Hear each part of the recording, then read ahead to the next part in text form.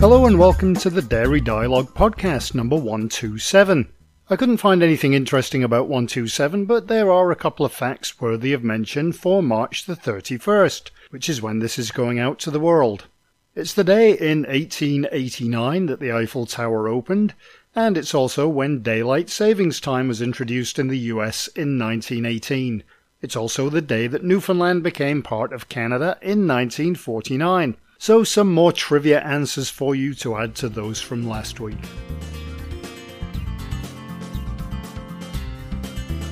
I'm Jim Cornwall, editor of Dairy Reporter, and this is supposed to be about dairy and not trivia, but we do try to be interesting as well.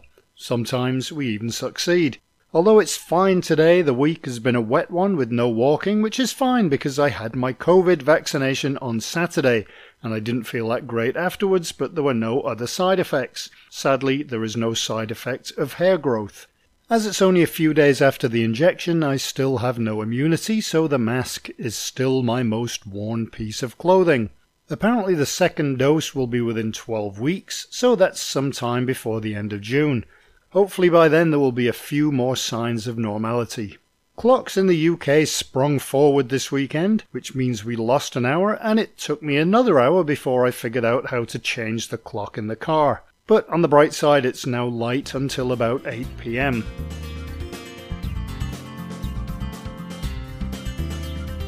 I heard from someone in Australia this week who listens to the podcast, and it took me back to when I was on the radio in Canada, and someone in the next city over, maybe 15 miles away, recognized my voice and said they loved one of my music shows, but that if the weather was bad, sometimes they couldn't hear it because the signal wasn't very good, and that was just 15 miles. How times have changed. I also bought a new microphone last week to do the podcast, and it was useless. It cost 4 times as much as the old one, and it was much worse. So now I'm searching for another one, preferably one that makes me sound intelligent. It may be a long wait. Anyway, I should let you know who is on the podcast this week, as I assume that's why you're here, unless you found the podcast randomly. So this week we have 3 interviews and 4 guests. We have conversations with Fred Grimsman, Vice President, Cheese and Powder Systems at Tetra Pak, and Harold Mack, Vice President, Enterprise Accounts at Rockwell Automation. There's a discussion with Joe Heinzelman, Director of Business Development at Neogen, and a chat with Josh Remy, Commercial Manager at EcoVeritas. And of course, we also have our weekly look at the global dairy markets with Liam Fenton at StoneX. So let's get to the news you may have missed over the last week. Or maybe you've read it all already, in which case either fast forward or go grab a coffee. DFA issued its 2020 financial results. General Mills is selling its European Yoplait operations to Sodial in France. First Milk and Nestlé were both in the news twice this week. First Milk is looking to be net zero by 2040, and it has also partnered with Nestlé and Agricarbon on a soil carbon project. The other news from Nestlé is that its Carnation Dairy facility in the US is the first to achieve Alliance for Water Stewardship certification. Rabobank, in its quarterly report, said it sees positive times ahead for dairy. Ingredion launched a new modified potato starch. Parmigiano Reggiano sales are positive despite the pandemic, and the European Dairy Association has a new president. Westland is investing 40 million New Zealand dollars in butter with Project Gold Rush. Graphic Packaging International launched paper seal slice and wedge solutions for cheese applications. And All Microalgae has debuted 2 coloured chlorella powders. There's going to be a second British cheese weekender. Quicks in the UK unveiled a flavour mapping project for tasting cheese. And UAE University has announced a camel milk research project with the Chinese Academy of Sciences. Tetra Pak introduced some new solutions for less litter. Nomad Foods is entering the ice cream market with the acquisition of Fortenova's frozen food business group. And we had our March roundup of the new dairy products. And I think it's one of the longest ones that I can remember. And even then it's probably just scratching the surface. On that note, if your company has products to tell the world about, please do get in touch and we can include them in our April roundup. You can read all of these articles and of course many more at dairyreporter.com.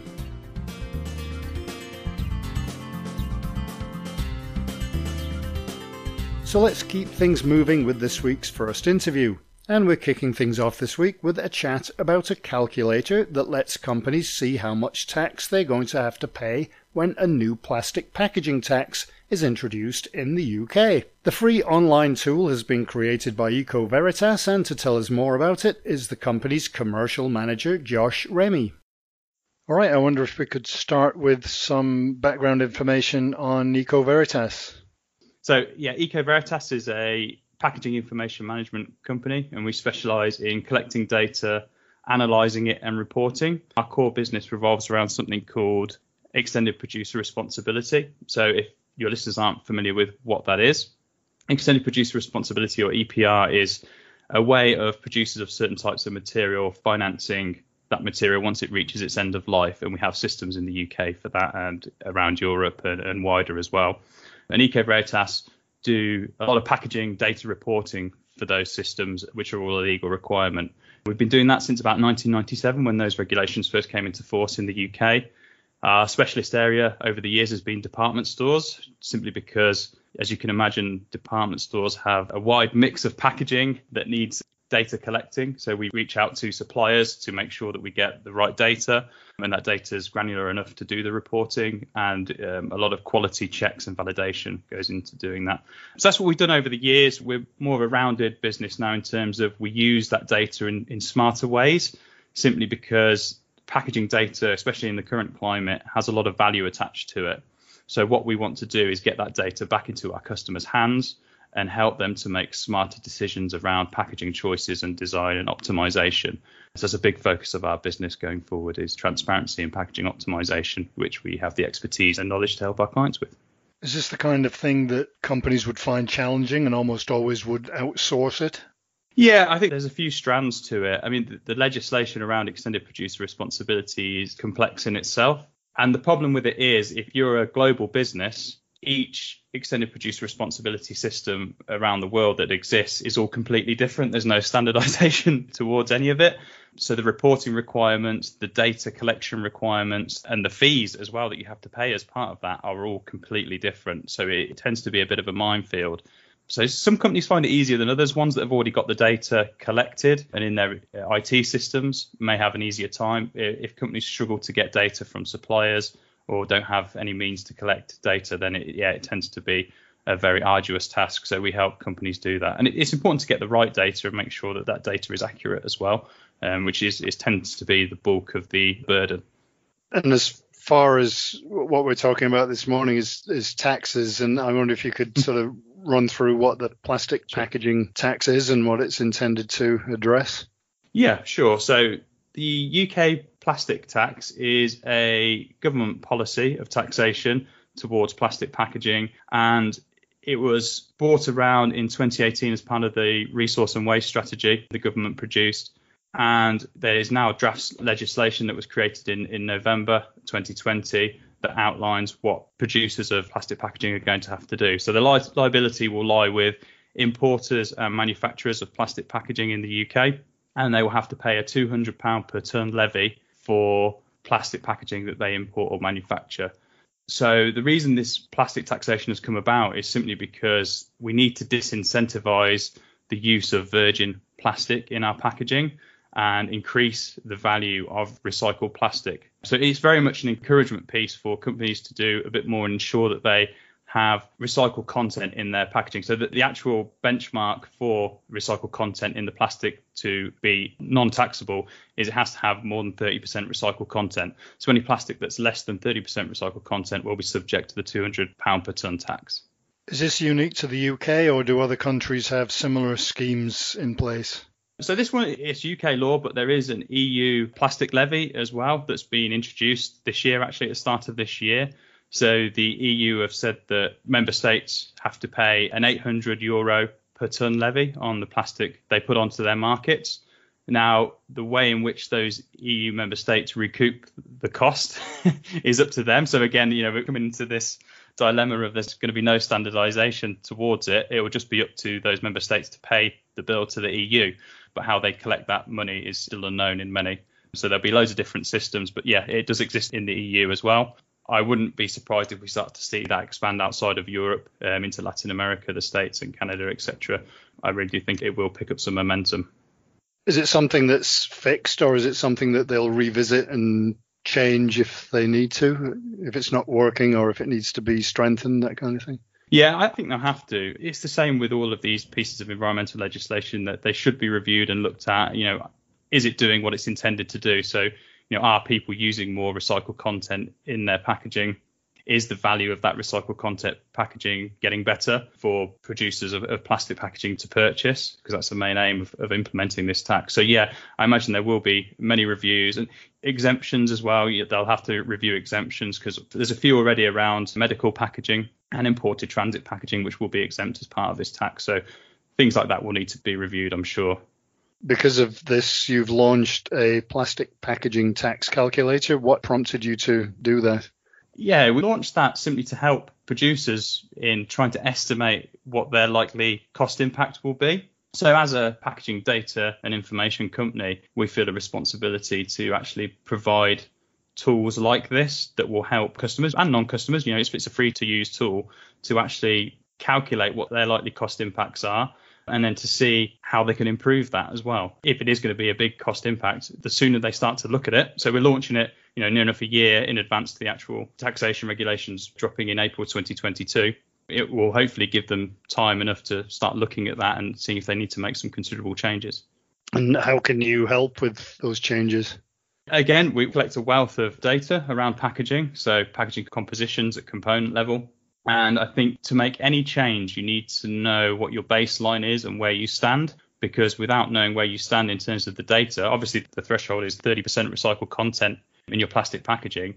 So if you don't know what packaging components have got more or less than 30% recycled content, it's going to be a bit of a struggle. So our bread and butter, so to speak, is collecting that data from suppliers and gathering it into our database and analysing it and reporting back to our customers so they can actually see that. They can see where the high volumes of low non-recycled content is going into the market, and then hopefully they can make some strategic decisions based on that.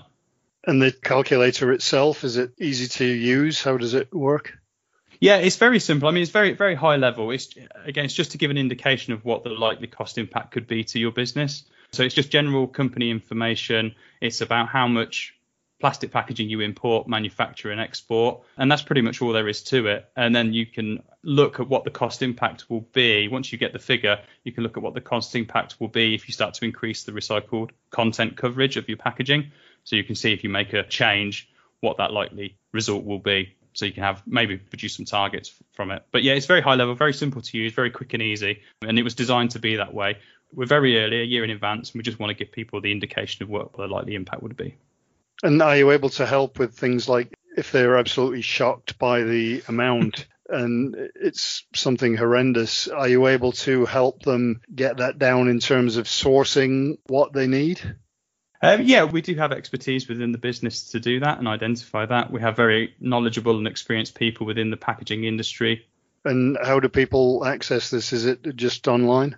Yeah, it's just on our website at ecoveritas.com. You can find it on there very easily. It's all signposted, and we have material on our LinkedIn page as well that you can find with a link to it. All right, very good. Is there anything else that you wanted to add? I think the key dates are probably any other thing to mention, that registration will probably be required by the start of next year for this tax.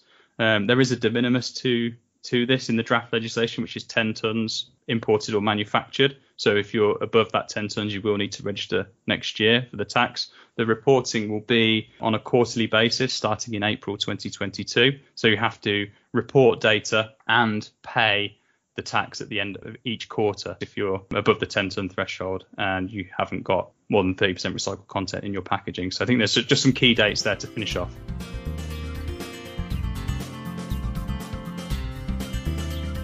Tetra Pak and Rockwell Automation have announced a strategic business collaboration for cheese and powder solutions. The combined business partnership is intended to deliver data and technology to reduce variability and improve quality consistency, and that will help ensure finished products are produced sustainably and cost-effectively within demand-driven manufacturing environments.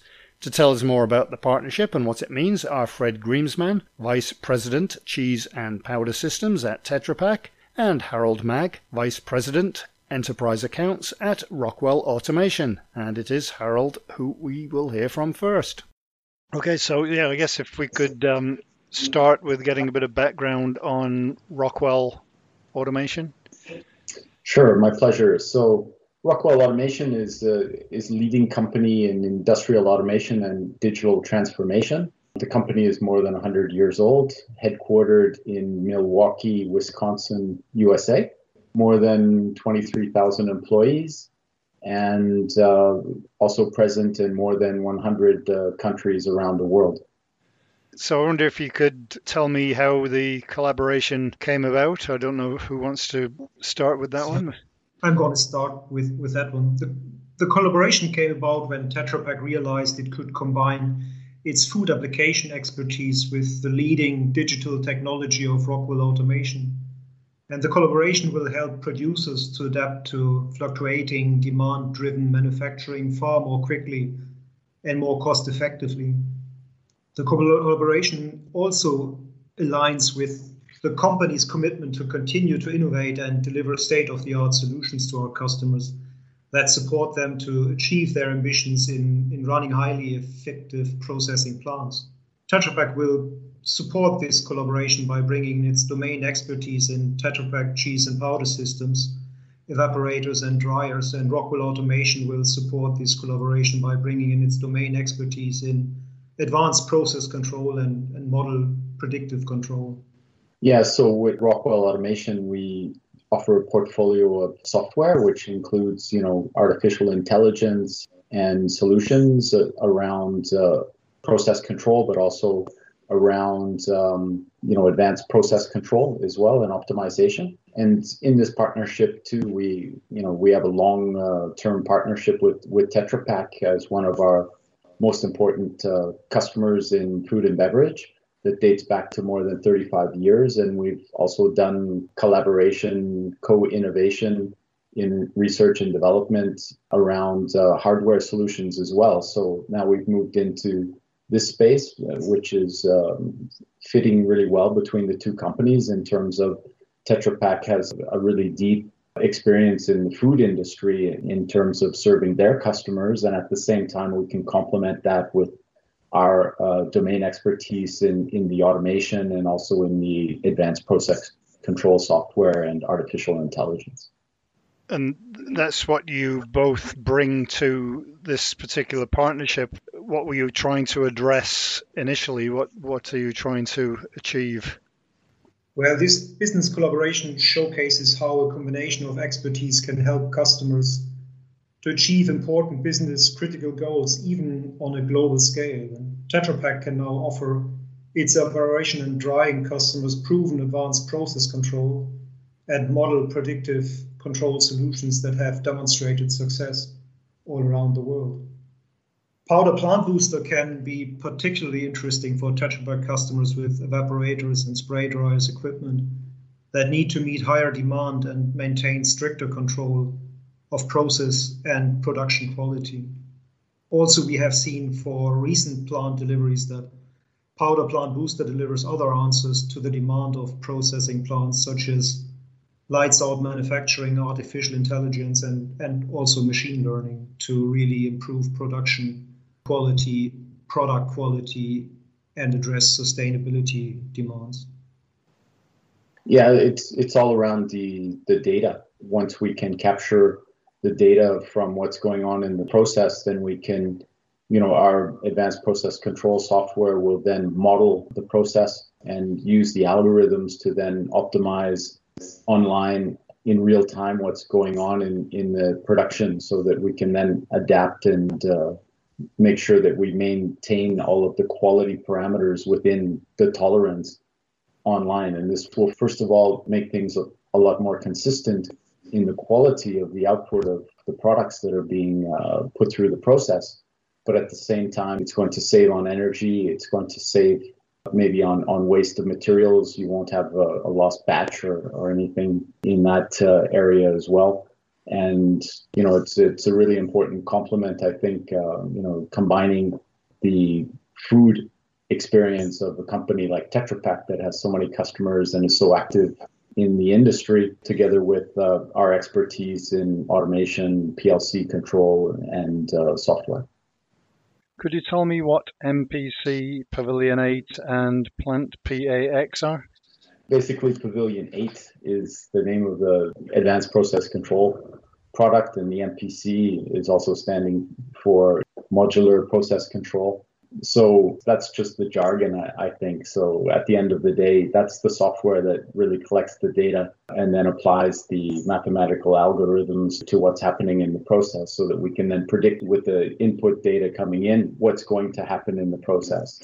Then by knowing that, then you can adjust the different parameters in the process to go to the levels needed to keep, the output of the process inside the tolerance of the quality. So that's what's going on. Plant PAX is our modern DCS, so distributed control system.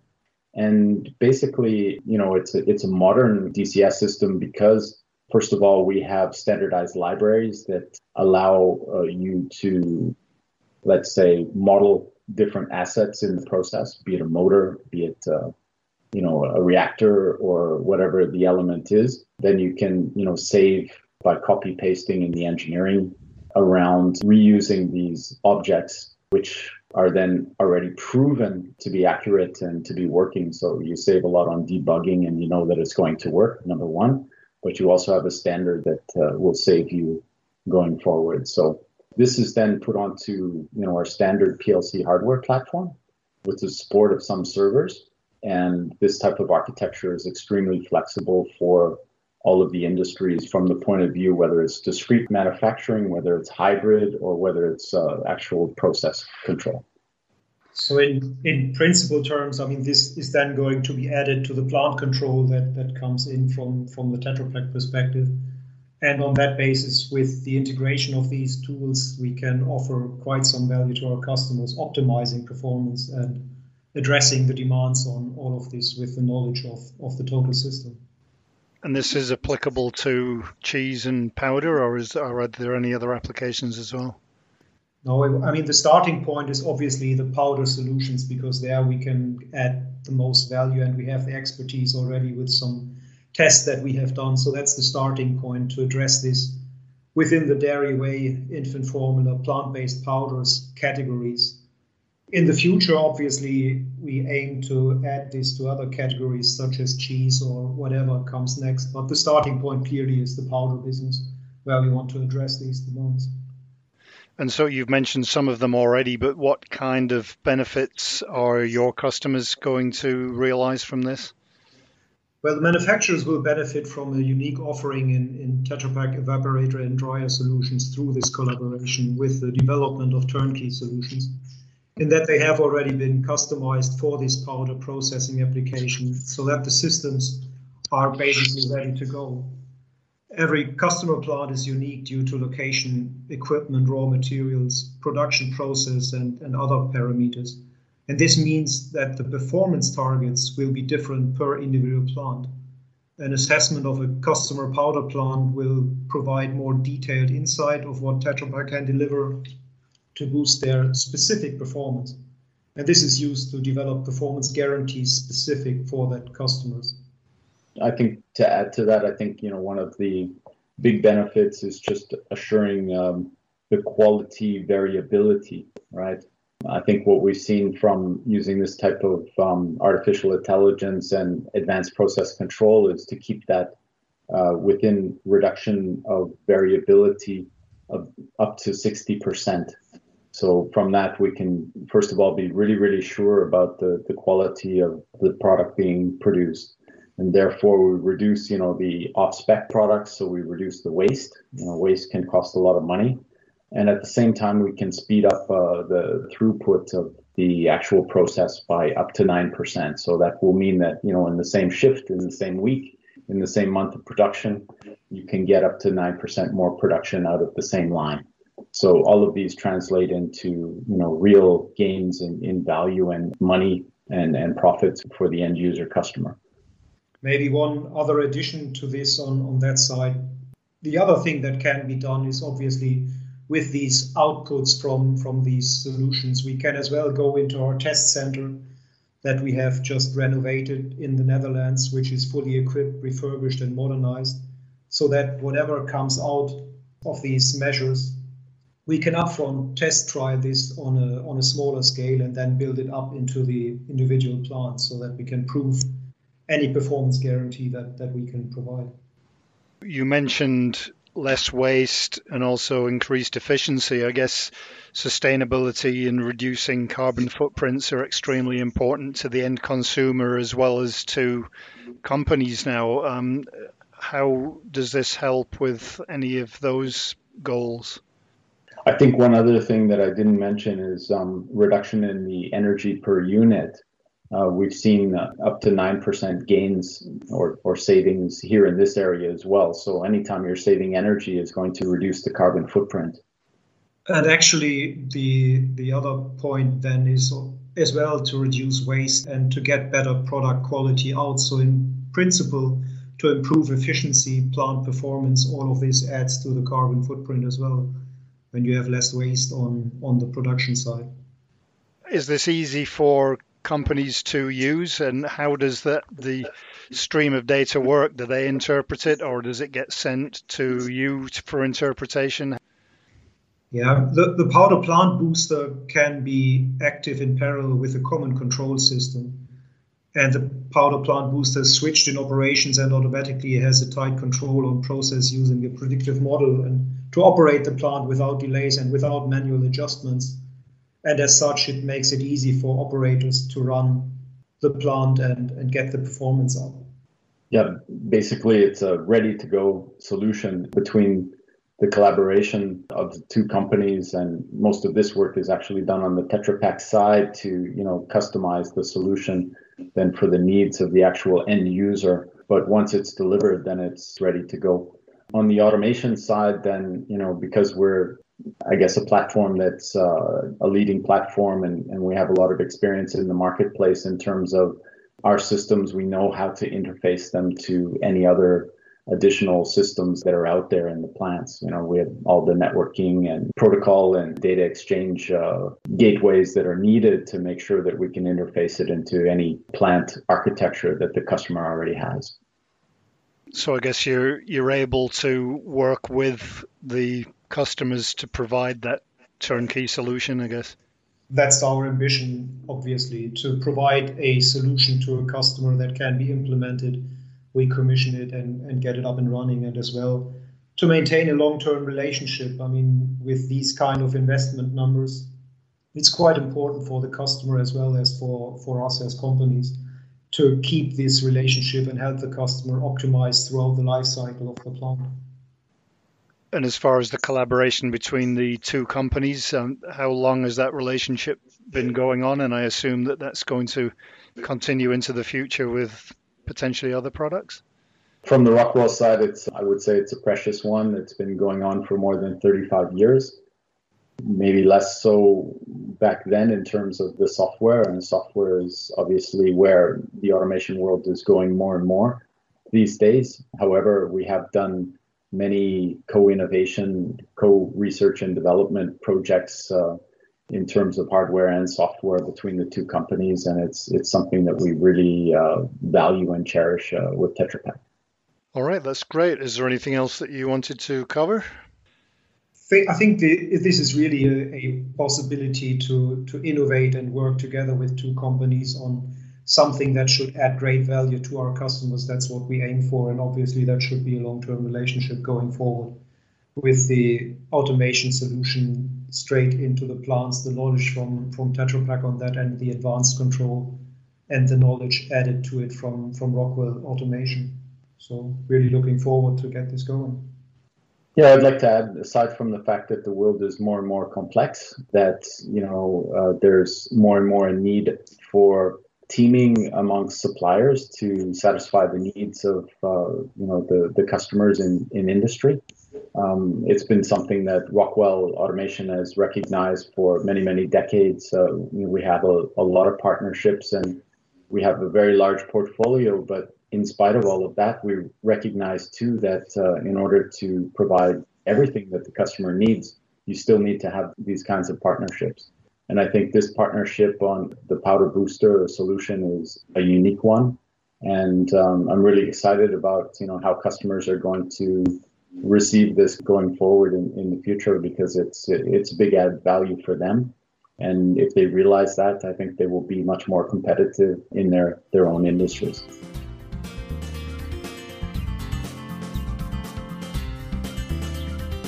Next, we have a conversation with Joe Heinzelman, Director of Business Development at Neogen, about food safety and dairy, and of course the pandemic, among other things. So I guess the first and obvious question is if you could give me a bit of background about the company.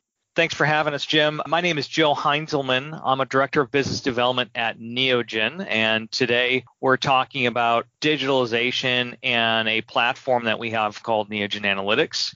If you're not familiar with Neogen, we are a company that helps deliver food and animal safety products to companies worldwide, bringing together a lot of the different solutions that dairy companies use to help produce safe food, whether that's on farm or within a processing facility. We are a global organization, and that includes genetic testing labs and also a lot of the same distributions that a dairy processor might see. And what is the analytics platform, if you could run through what that is? Yeah, absolutely. So Neogen Analytics is basically a software program that's cloud-based, allows people to have remote monitoring capabilities of an environmental monitoring program. So whether that's a high-care, hygienic facility that, as you might refer to it in the UK, or a ready-to-eat platform that you would think about within the US, we provide a platform where it helps them automate their food safety program, and that could include reducing labor, improving operations, and reducing risk. A lot of the other things that we're seeing in the digital environment, where people adopting digital technologies see a lot of advantages moving into that type of space and application. And so is it something that you tailor for companies individually, or is it like a one-size-fits-all? If you think about food safety and food safety programs, they can become incredibly complex. So how we handle food safety within a fresh milk or high temperature short time operation for milk here in the US, we would approach food safety differently than, let's say, reprocessing of cheese. And so a big part of what we deliver within a platform like this is customization, so that their programs and procedures are customized to deliver their programs in a food safety context. And so whether that's specific customer requirements or different types of agencies that they have to think about and receive audits from, they've got flexibility to kind of digitalize the entirety of that platform. And you mentioned that you do all kinds of foods, but what do you do specifically for dairy? So let's take an example of, let's say, reprocessing cheese, where we're taking 640-pound blocks and making them continue to process those. That's an open environment. And if you think about food safety, the main issue within that type of environment is contamination, cross-contamination from the environment from something like Listeria monocytogenes. So the food companies, their food safety programs are around controlling their environment. And how do you do that? Well, it's sanitation. It's looking for Listeria and having corrective actions around that. And being able to show that you're not only testing where you need to, but then you have a record of not only that event, your program, and then if you did find something, what did you do about it? And did you meet all of the criteria that you have in your food safety program? And to take that entirety of that process and all the exceptions that might occur with a positive or a negative or different types of programs, that's where taking this complex environment really helps people optimize and get a better control around what they're doing in their food safety program in a digital format. Is it something that is easy for them to utilize, or do you take the results and interpret them for them? How does the process work? Usually how we're doing that is we're trying to take whatever type of inputs that exist within a food safety operation, whether that's a diagnostic test that we produce or from a third-party accredited lab, bringing those into a system in a format seamlessly, automatically, where we reduce chains of custody. All of that data is presented into one single screen or environment where we can begin to manage it. And so we help people make those connections, take their written food safety programs and digitalize them. We have a group called Customer Success, and these are, food safety professionals that understand the software to make those connections. And so there's a little bit of a, kind of consultative role that we kind of play in making that digital transformation. And then, it's always been a fun conversation to think about how we've had to pivot a little bit from the pandemic standpoint. Speaking of which, how has the pandemic affected things?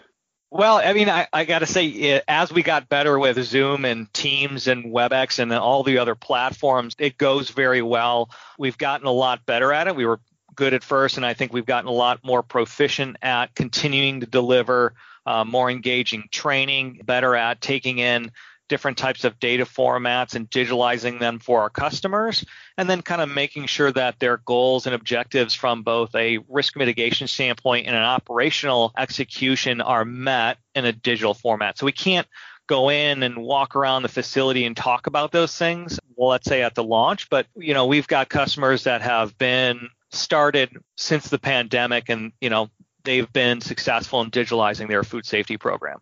Do you think that some of that hands-off approach will remain after the pandemic is over? I have to think so. I mean, kind of my opinion is now that we've gotten better at doing so many different things remote, we're going to question everything that we, every time we get on a plane, do we really need to do that? And I think really when we think about auditing and remote access from a food safety executive, they're going to be able to have access to the same type of information and watch the steps that are executed within these programs at their fingertips on their phones.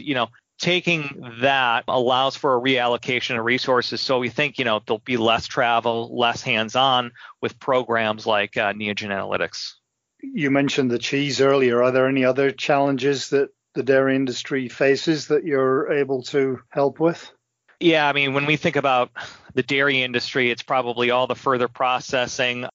Neogen as a company does a lot of diagnostics within food safety, whether that's antibiotic screening for incoming raw milk, pathogen tests, the digital platform, things like sanitation monitoring.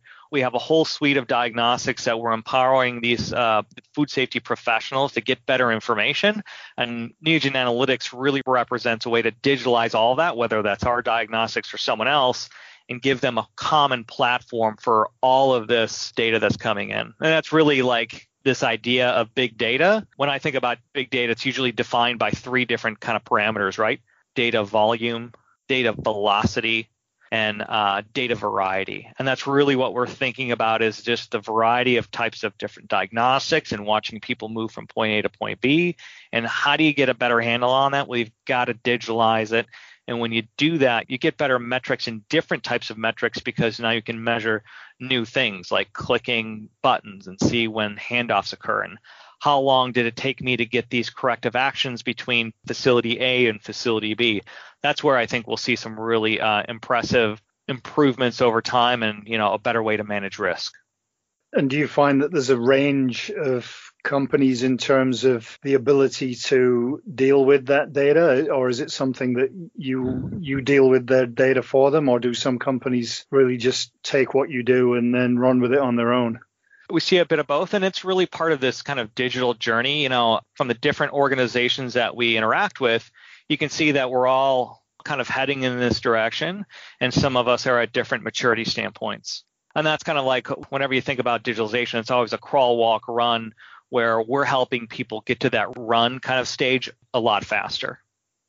What do you see as some of the biggest challenges and even opportunities moving forward? Because obviously the pandemic has really affected the way that people work in their workplaces for us as well. But in dairies, it's really changed everything in terms of wearing PPE and social distancing, and there's been so many changes. I just wonder if you see any challenges moving forward in that, but also in other areas. Absolutely. Audits and on-site audits, that certification industry will be very interesting in how we support. Our goal is to help our customers kind of aggregate that data for that interaction to be a lot easier.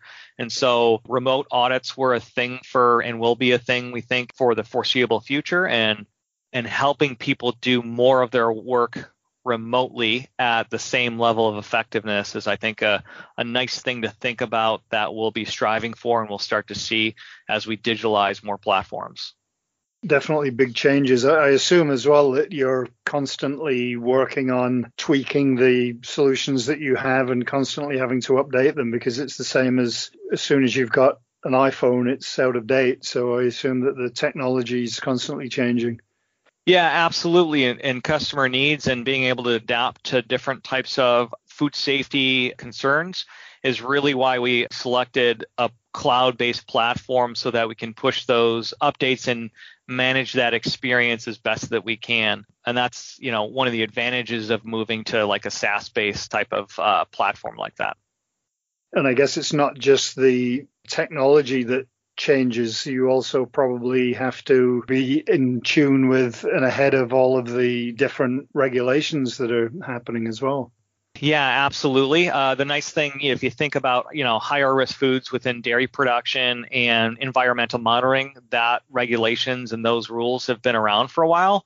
And it's basically taking complexities that exist today and digitalizing them. And I think once we're at that point across the industry, we'll see a better ability for us as a group to adapt and adjust based on new regulations once we're in more digital. And you said you're a global company, right? Yeah, so we are a global company. We've got offices across North America, South America, Europe, Australia, China, India. And then where we don't have direct sales force and technical service, we usually have some type of partnership with a distribution partner to get our products and services there. All right. Thank you very much. Is there anything else that you wanted to add? We're continuing to improve and evolve our diagnostics. So another thing is sanitation monitoring. We've got some big things coming with the sanitation monitoring front that'll plug into digital type of platforms like Neogen Analytics. So come to the website and come take a look at what we're doing in that space too.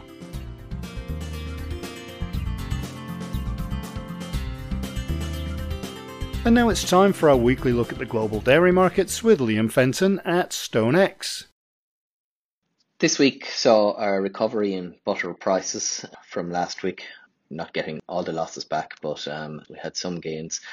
March butter was up around 25 euros to the 40.65 level.